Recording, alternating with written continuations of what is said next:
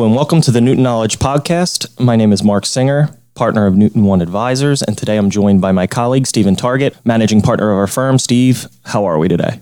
Hi, Mark. I'm doing great. Thanks for asking. Great. The Newton Knowledge Podcast will provide meaningful content to our valued advisor community and clients who are interested in learning more about sophisticated insurance-related topics, focusing on estate planning and executive benefits. During our podcast, we focus our discussions on content that will deliver unique insights into the people, processes, and products that make our industry so critical. Newton One is a national life insurance planning firm delivering customized insurance solutions structured to help clients and their advisors engaged in solving estate planning, wealth transfer, business succession, and executive benefits challenges. We are a member of the M Financial Group, offering our clients access to the nation's most prestigious insurance carriers and innovative products available only through our network. Today, we have the privilege in speaking with Morgan Scott, Head of Advanced Sales and Design of M Financial Group, where he assists in the marketing and positioning of life, annuity, and disability insurance products for use in business planning, estate planning, charitable planning, along with other advanced applications. Morgan is a seasoned advanced market attorney, manager, and dynamic public speaker with diverse experience in advanced sales, team building, departmental planning, and the marketing and distribution of life, annuity, and disability insurance products across the independent brokerage and institutional channels. Morgan received his Juris Doctorate from the University of Connecticut School of Law and his BA in History from Trinity College in Hartford, Connecticut. To no further ado, Morgan, glad to have you on today and welcome. Thank you very much. Glad to be here. So today's focal point is intergenerational split dollar. And over the last year or so, the hot case has been Cahill and Morissette. Now, most of the discussion is about Levine. But before we dive into detail on that specific case, for our listeners foundationally, what is intergenerational split dollar as a starting point, Morgan? Yeah, so just to completely level set, let me give a brief explanation, not just of that, but even more fundamentally, what is private split dollar? So intergenerational split dollar is just private split dollar that has been modified slightly. And you mentioned the Cahill and Morissette cases. There are actually two Morissette cases. The first Morissette case validated that basically validated intergenerational dollar as legitimate, intergenerational split dollar, as legitimate split dollar within the context of the final split dollar regulations. So private split dollar, in short, is where our client, the grantor, and there's variations on this theme, but basically the client, our grantor here, advances funds to their trust for the purpose of purchasing life insurance. And in exchange, they get a receivable or a note. There are two types of split dollar permitted under the final regulations. There's the economic benefit regime, where we'll be spending most of our time today. And there's also the loan regime. So with economic benefit, the receivable that the grantor receives in exchange for premium advances to the trust entitles them to the greater of premiums paid or the cash surrender value of the policy or policies. Any excess death benefit, that basically is owned by the trust. In exchange for that, the trust pays the economic benefit, which is basically the term cost per $1,000 of insurance coverage they're entitled to under the split dollar arrangement. That can either be paid back from the trustee to the holder of the receivable. More commonly, it is just imputed as a gift. Loan split dollar is very similar. It might seem to be with some key differentiators. It is basically the grantor literally loans funds to the trustee for the purpose of purchasing or paying life insurance premium or purchasing a life insurance policy. That loan is secured by the cash surrender value, death benefit, or both. That or both language can be important. I'm not sure if we'll get around to it today, but that can be an important consideration. And the trustee in this instance owes back interest on that loan every year to the grantor. That can be paid back in cash or property to the grantor, or rather to the note holder. It can be accrued, capitalized to principal, or it can be forgiven and treated as an imputed gift by the grantor or the trust. There's some wrinkles here and some details we don't have to go into. I don't have time to go into today, but that's the thrust of it. So what differentiates them? Intergenerational split dollar, and why are we so concerned about these court cases? Well, where's the controversy? So ordinarily, with a standard split dollar arrangement, the insurance policy purchased by the trust would insure the life of the grantor or their spouse. Here it's a little bit different. Our client, we'll call them Generation 1 or G1, is usually older usually with limited life expectancy, uninsurable, or has health issues to the point where insuring them is prohibitively expensive. They advance premiums to the trust, typically a dynastic trust. The trustee then purchases an insurance policy on their child or children, generation 2. And the purpose of this is to benefit generation 3 and or generation 2, or the beneficiaries of this trust. So that's all very straightforward, right? And the Morissette 1 decision validates this design as actual split dollar. That's sort of what we would call the stake, right? To use a colloquialism here. That's the basic design we're utilizing. So where's the controversy? Well, when the grantor passes away, let's assume for simplicity's sake, they are the holder of the receivable or the holder of the note. What's that worth? Is it worth the face amount? That is, in the case of an economic benefit regime case, is it worth the greater of premiums paid or cash surrender values? Or is it worth something less? In other words, can we apply a discounting factor since the insured has not died yet, the policy has not matured? We don't know when the insured will die, but we can approximate that through some life expectancy calculations. And then by applying a discount factor, we can utilize a discounted cash flow method to discount that receivable. Where this has been an issue, and the reason why we're talking about this, is it's sometimes been abused as a means of discounting cash. And this is why the Levine case has been so important. It's the first or one of a cohort of 3 cases that deal with this issue, and the first in which the taxpayer has succeeded on all legal items, all substantive items, as well as the valuation issue. Now, that's great. So what fact patterns is this strategy most commonly implemented, or both strategies per se? Yeah. So really either or, right? You know, the issue of economic benefit or loan regime is a tactical decision, but fundamentally, this is really for the high net worth and ultra high net worth populace. This is for individuals where G1 has done all of their estate planning. Their estate is buttoned up. They have sufficient liquidity. There's really no more need for insurance on them. Or like I said, they're just not insurable any longer. And we're now beginning to pivot the family's planning to where we want to help generation 2 perform their estate plan. So it might be, this would be clearly indicated in a situation where, again, generation 1, their plan is buttoned up, but generation 2, such as the case with Levine, might be extremely wealthy in their own right, but their wealth is tied up in illiquid assets, right? So we're trying to provide liquidity for generation 2. It's also going to be critical or typically indicative of utilizing split dollar where the client doesn't want to make gifts. I mean, you can do this, right, without having to go through the complexity of the split dollar if the client still has gift and GST exemption remaining they wish to allocate. We utilize split dollar when the client no longer can or wishes to make reportable gifts for whatever reason. So that's where we would typically see this be utilized. So Morgan, let me just circle back for a second here because you did mention some of the previous cases, but I think one of the reasons why we're talking about this today is because of the Levine case and the tax court decision that was made. Is it possible for you to summarize for our listeners maybe what changed or why practitioners are looking at this strategy again from the previous, maybe some concerns about following the Morissette and Cahill cases to where we are now with the Levine court decision? Yeah, right. And this is really the thrust of it. And this is the critical part we're dealing with. So before I sort of get into that, I want to make a quick comment about why are we so concerned with litigation on this issue with these 3 cases? So number one, as I mentioned, there have been some alleged abuses in this area, and it is distinctly on the IRS's radar, right? So when we're dealing with the ultra high net worth, estate tax audits are almost guaranteed, and they're going to look at this. And I have it on good authority on those audit questionnaires. They ask about whether or not intergenerational split dollar is involved. All of the litigation that I'm aware of anyway, and this is not saying all of the audits, but all of the tax court litigation has involved economic benefit regime, all 3 of these cases. None of these address loan regime. We can tie this back in at the end if we have time.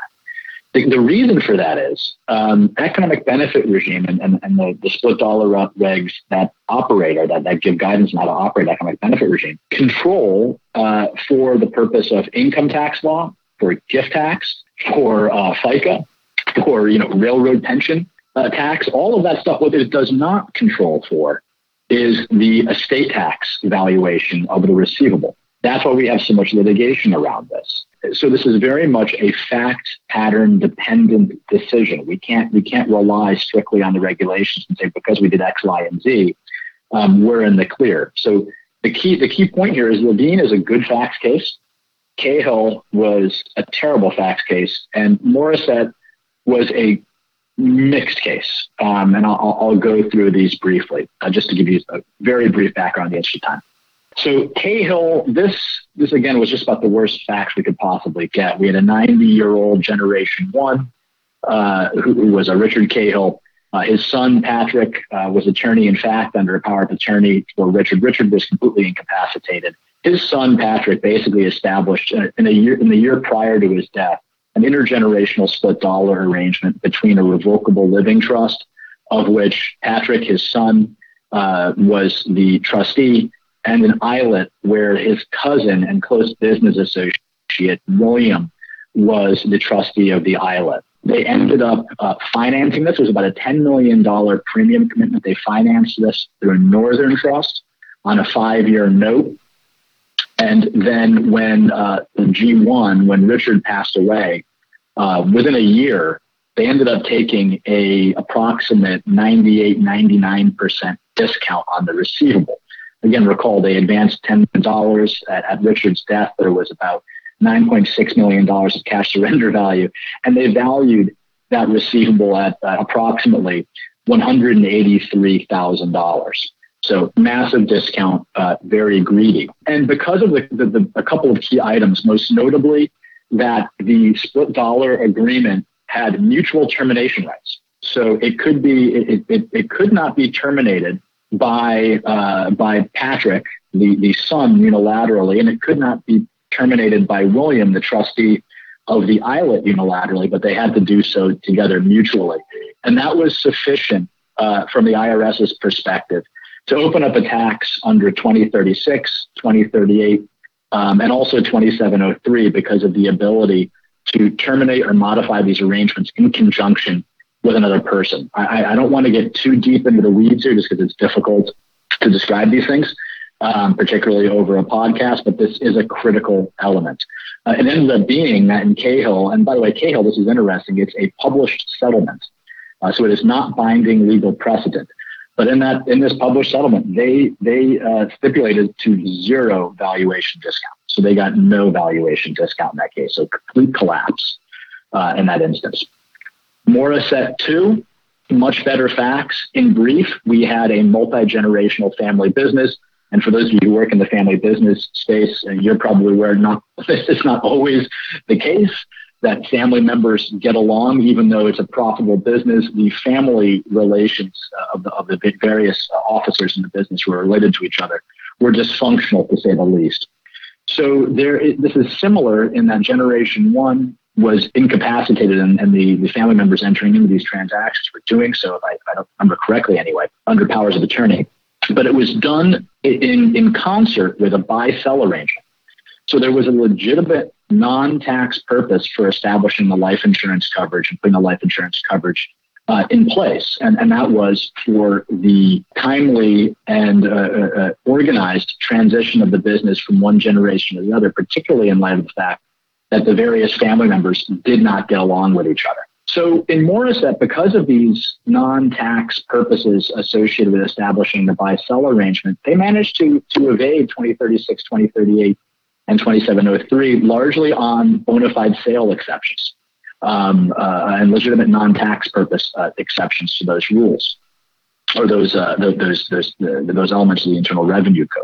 Where they failed, however, and this was a massive failure, was on the discounting of the receivable. The state claimed a discount of 75%, but there's two moving parts here when you're trying to discount an asset, right? There's the discount rate, and then there's the time horizon or maturity date you're using. So the discount rate, what the court ultimately held was that, and this was a tax court memorandum as well, guys, just to be clear, not the full tax court. So this does not also have much precedential strength.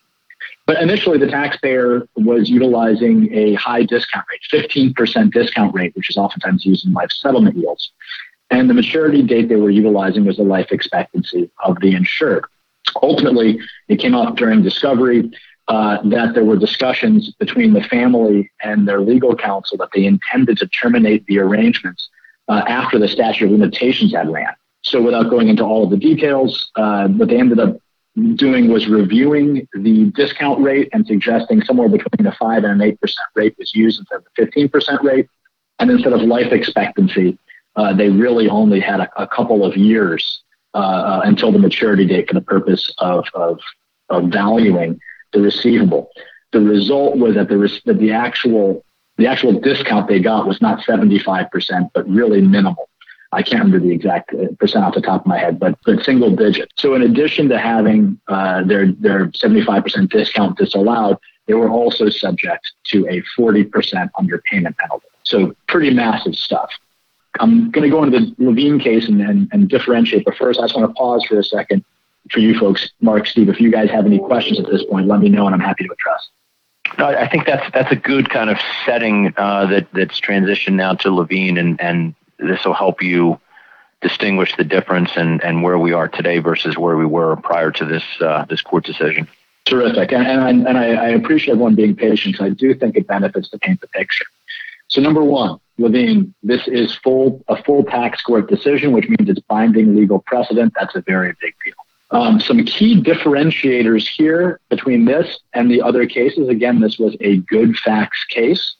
Here, the split dollar agreement was between a revocable living trust and an ILIT. Again, this was also arguably sort of deathbed planning. This was done within 1 year of Nancy Levine's death, but for whatever reason, the court didn't really seem to focus too heavily on that, perhaps because overall planning for her estate had begun decades earlier.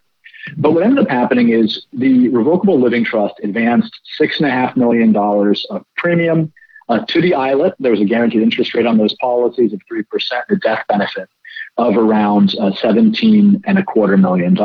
There were, I think, two policies, two seconded by policies. Nancy was generation 1. Marion Levine was generation 1. Her daughter, Nancy, was generation 2. Who was putting this plan together, and the policies were insuring Nancy and her husband. The key issue here was, and there's a couple of key issues that differentiate this. Number one, I mentioned earlier, and this was the case in Levine, this is the case in Morissette, and it was the case in Cahill. The split dollar agreement in those cases had mutual termination provisions. Here, this split dollar arrangement had unilateral termination provisions whereby only the trustee of the ILIT could terminate the agreement. And this is important in light of Internal Revenue Codes Section 2036 and 2038, which have to do with retained interests or reversionary interests or the ability to have powers to further amend an agreement that are held either individually or in conjunction with another person. Here, the grantor had no ability whatsoever, alone or in conjunction with another person. The only party who had the ability to terminate the agreement was the trustee of the ILIT. The trustee of an ILIT was an individual who was not a family member. It was an officer of I think it was their CFO, if I remember correctly, and had a fiduciary duty to all beneficiaries of the ILIT holding the life insurance policy. And this is critical. Some of the ILIT beneficiaries were not just Generation 2, as would have been the case in Cahill, where it really was for the benefit of Generation 2 largely. But here, they also had Generation 3, the grandchildren, as beneficiaries of the trust. Should the ILIT trustee have unilaterally terminated the split dollar arrangement, Generation 3 would have got nothing out of this transaction, and the trustee would have violated their duty or their fiduciary duty to Generation 3. So the court looked at this, and this, in my opinion, were two key elements. That we had an independent trustee. The court considered this individual to be beyond the control of the estate of Levine or of her children who were acting as power of attorney, and that independent trustee had a fiduciary duty to Generation 3, which again, they had to act in those individuals' best interest, not just in the best interest of Generation 2. So as a result of all of this, the taxpayers succeeded on all substantive issues on 2036, 2038, and 27 03. Now, initially, they had claimed an estate tax value of around, if I'm not mistaken, around $2.3 million, probably $2.1 million, pardon me, on the $6.5 million premium advance, which had a cash value of about $6.2 million of debt. They had stipulated with the tax court that should the taxpayer, should the estate succeed on all substantive issues, the value of the receivable will be $2.2 million. So this is another key thing to bear in mind, that the family and the attorneys representing them in Levine were not greedy. They were not claiming a 98, 99% discount or even a 75% discount. They claimed a 65% discount, and that was upheld, again, stipulated by the court, and no valuation penalty. So just a couple of other things to throw in there that I think differentiate this from other cases. The court was enthusiastic in its praise for the attorneys involved. This was a well thought out strategy, well documented, well communicated to the client. There was no prearranged termination language. If there were any communications to that effect, which I have no reason to believe there were, but if there were between the client and their attorney, they were discreet. And there was a legitimate purpose for both the life insurance, which was to provide liquidity for Generation 2, who were heavily invested in real estate and wealthy in their own right, basically assisting in providing them or jumpstarting their estate plan. It was also important, the court held it with, or just the court perceived it as important, that the planning only utilized basically assets that were surplus to requirement for Generation 1, for Marion Levine. In other words, they did not want to affect Marion's standard of living. So it was only her excess holdings that were utilized to fund this. And then finally, there was a legitimate investment purpose. The receivable was held as legitimate fixed investment within the revocable living trust. So all key differentiators and important factors that help to provide us, at least with a roadmap going forward, for economic benefit intergenerational split dollar.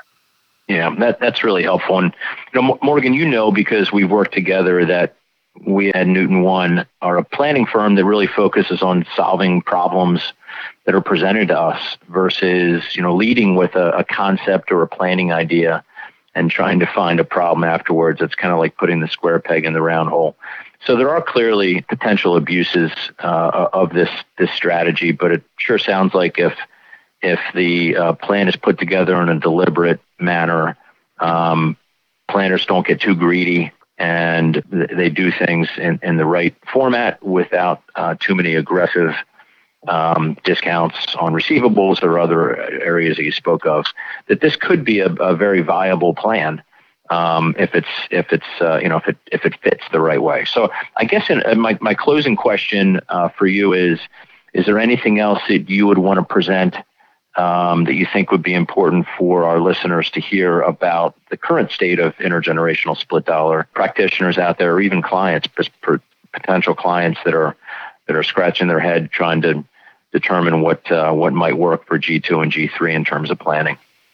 Yeah, number one, I just want to be responsive to something you said about the nature of your practice and how you operate, right? Applying a solution to a problem versus shopping the solution for everything, right? And I think, particularly with transactions like this, it has to fit the client fact pattern, right?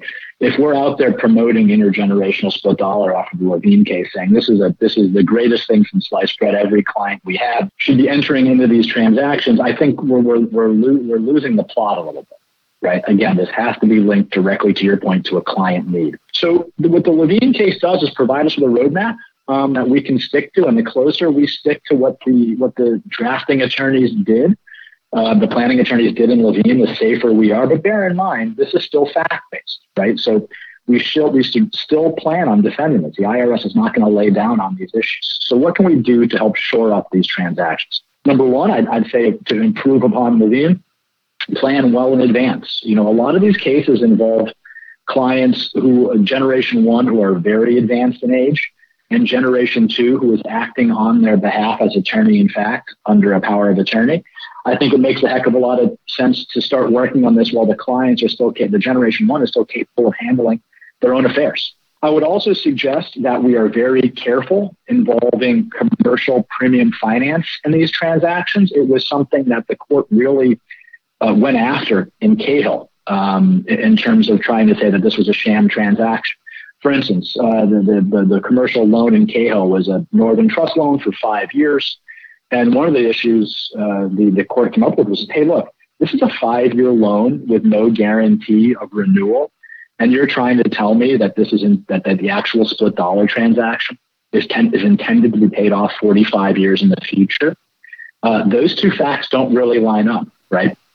So being cautious or careful around commercial premium finance here, I think, is going to be important. Making sure that we have those unilateral termination provisions we mentioned, that was a critical differentiator between Levine and the other cases. So giving the ILIT or generation skipping trust trustees sole authority to terminate the arrangement, that's very important. I think making sure the trustee truly has independent trustee status. I think oftentimes, and maybe you see this in your practice as well, certainly I see it, irrespective of how wealthy the client we're dealing with, oftentimes they use friends or family as trustee because, number one, it typically doesn't cost them anything. And number two, they have influence over and do what they ask. In this instance, that fact pattern actually hurts us, right? Having influence over the trustee. So it might make sense to look at truly independent trustees, such as corporate fiduciaries or trust companies. And then finally, just want to double underline the fact that the trustee had a fiduciary duty to generation 3, to another generation, where if they had terminated the agreement, they would be in violation of their fiduciary duty. So having that tight fiduciary duty element and making sure we have beneficiaries who cannot be removed from the trust by a lifetime power of appointment by generation 2 or other entities is important. And of course, having a legitimate life insurance need from a valuation standpoint. So number one, I would never suggest going into this for the purpose of discounting, right? That is something that may occur and may provide some element of added benefit. But really, the reason you would do this is because generation 2 has a legitimate life insurance need. Generation 1 has the money, and the best way to do it is split dollar, right? Should you elect to claim a discount upon generation 1's death, the key thing here is don't be greedy. Apply a reasonable discount rate and ensure all of the planning you've done, all of the communications and presentations you've given, and all the documentation you have generally supports the proposition that the life insurance is intended to be held until maturity, until the insured passes, and that the receivable has legitimate investment components and benefits to the holder. Now, that's for economic benefit. Do I have 5 minutes to quickly touch on loan-based, or are we at time, Jim? Sure, I think so. Thank you. All right. I don't want to try our audience's patience here, but I do think this is important. So loan-based split dollar in the intergenerational context, as I mentioned earlier, has not been litigated. And one of the reasons it hasn't been litigated, at least this would be my best guess anyway, I don't know for certain, is that the sections of the Internal Revenue Code and the Treasury regs dealing with loan-based split dollar control not just for income tax purposes, gift tax purposes, etc., but also for estate tax purposes. So it gives us a little bit more certainty than we do with economic benefit regime. We can also be assured that if we follow certain attestations that are provided in the Treasury regs, that this is deemed to be a legitimate loan, right? Even though it is a non-recourse loan, secured only by the life insurance policy's cash surrender value, death benefit, or both. Interest rates are going up. Curious to see how inflation is going to affect this, but we are still in a historically low interest rate environment. And interestingly, the loans can be for the life of the insured, even if the insured's life expectancy and that term is longer than generation 1, the lender's life expectancy. I think we can still apply everything we mentioned before from Levine, but the fact that a loan is a loan is a loan, right? We have experience, the estate planning community has experience valuing for gift and estate tax purposes properly documented and executed debt instruments, right? It makes it a lot safer from a valuation perspective as long as our planners don't get greedy, that we can really utilize loan-based split dollar as an alternative that may be safer. And again, I would still suspect an audit, but again, no litigation on this front until now. So a viable alternative to consider as well. Excellent. Morgan, thanks for spending time with us today. I think this is a topic that will interest a lot of our listeners and audience, and I think you presented it in a very understandable manner, but also getting into enough detail that helped back up some of the details.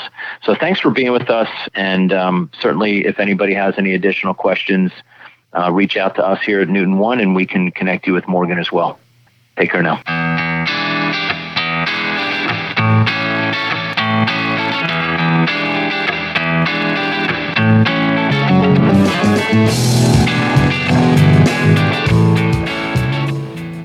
The material and opinions voiced are for general information only and are not intended to provide specific advice or recommendations for any individual. To determine what is appropriate for you, please contact a member of our team.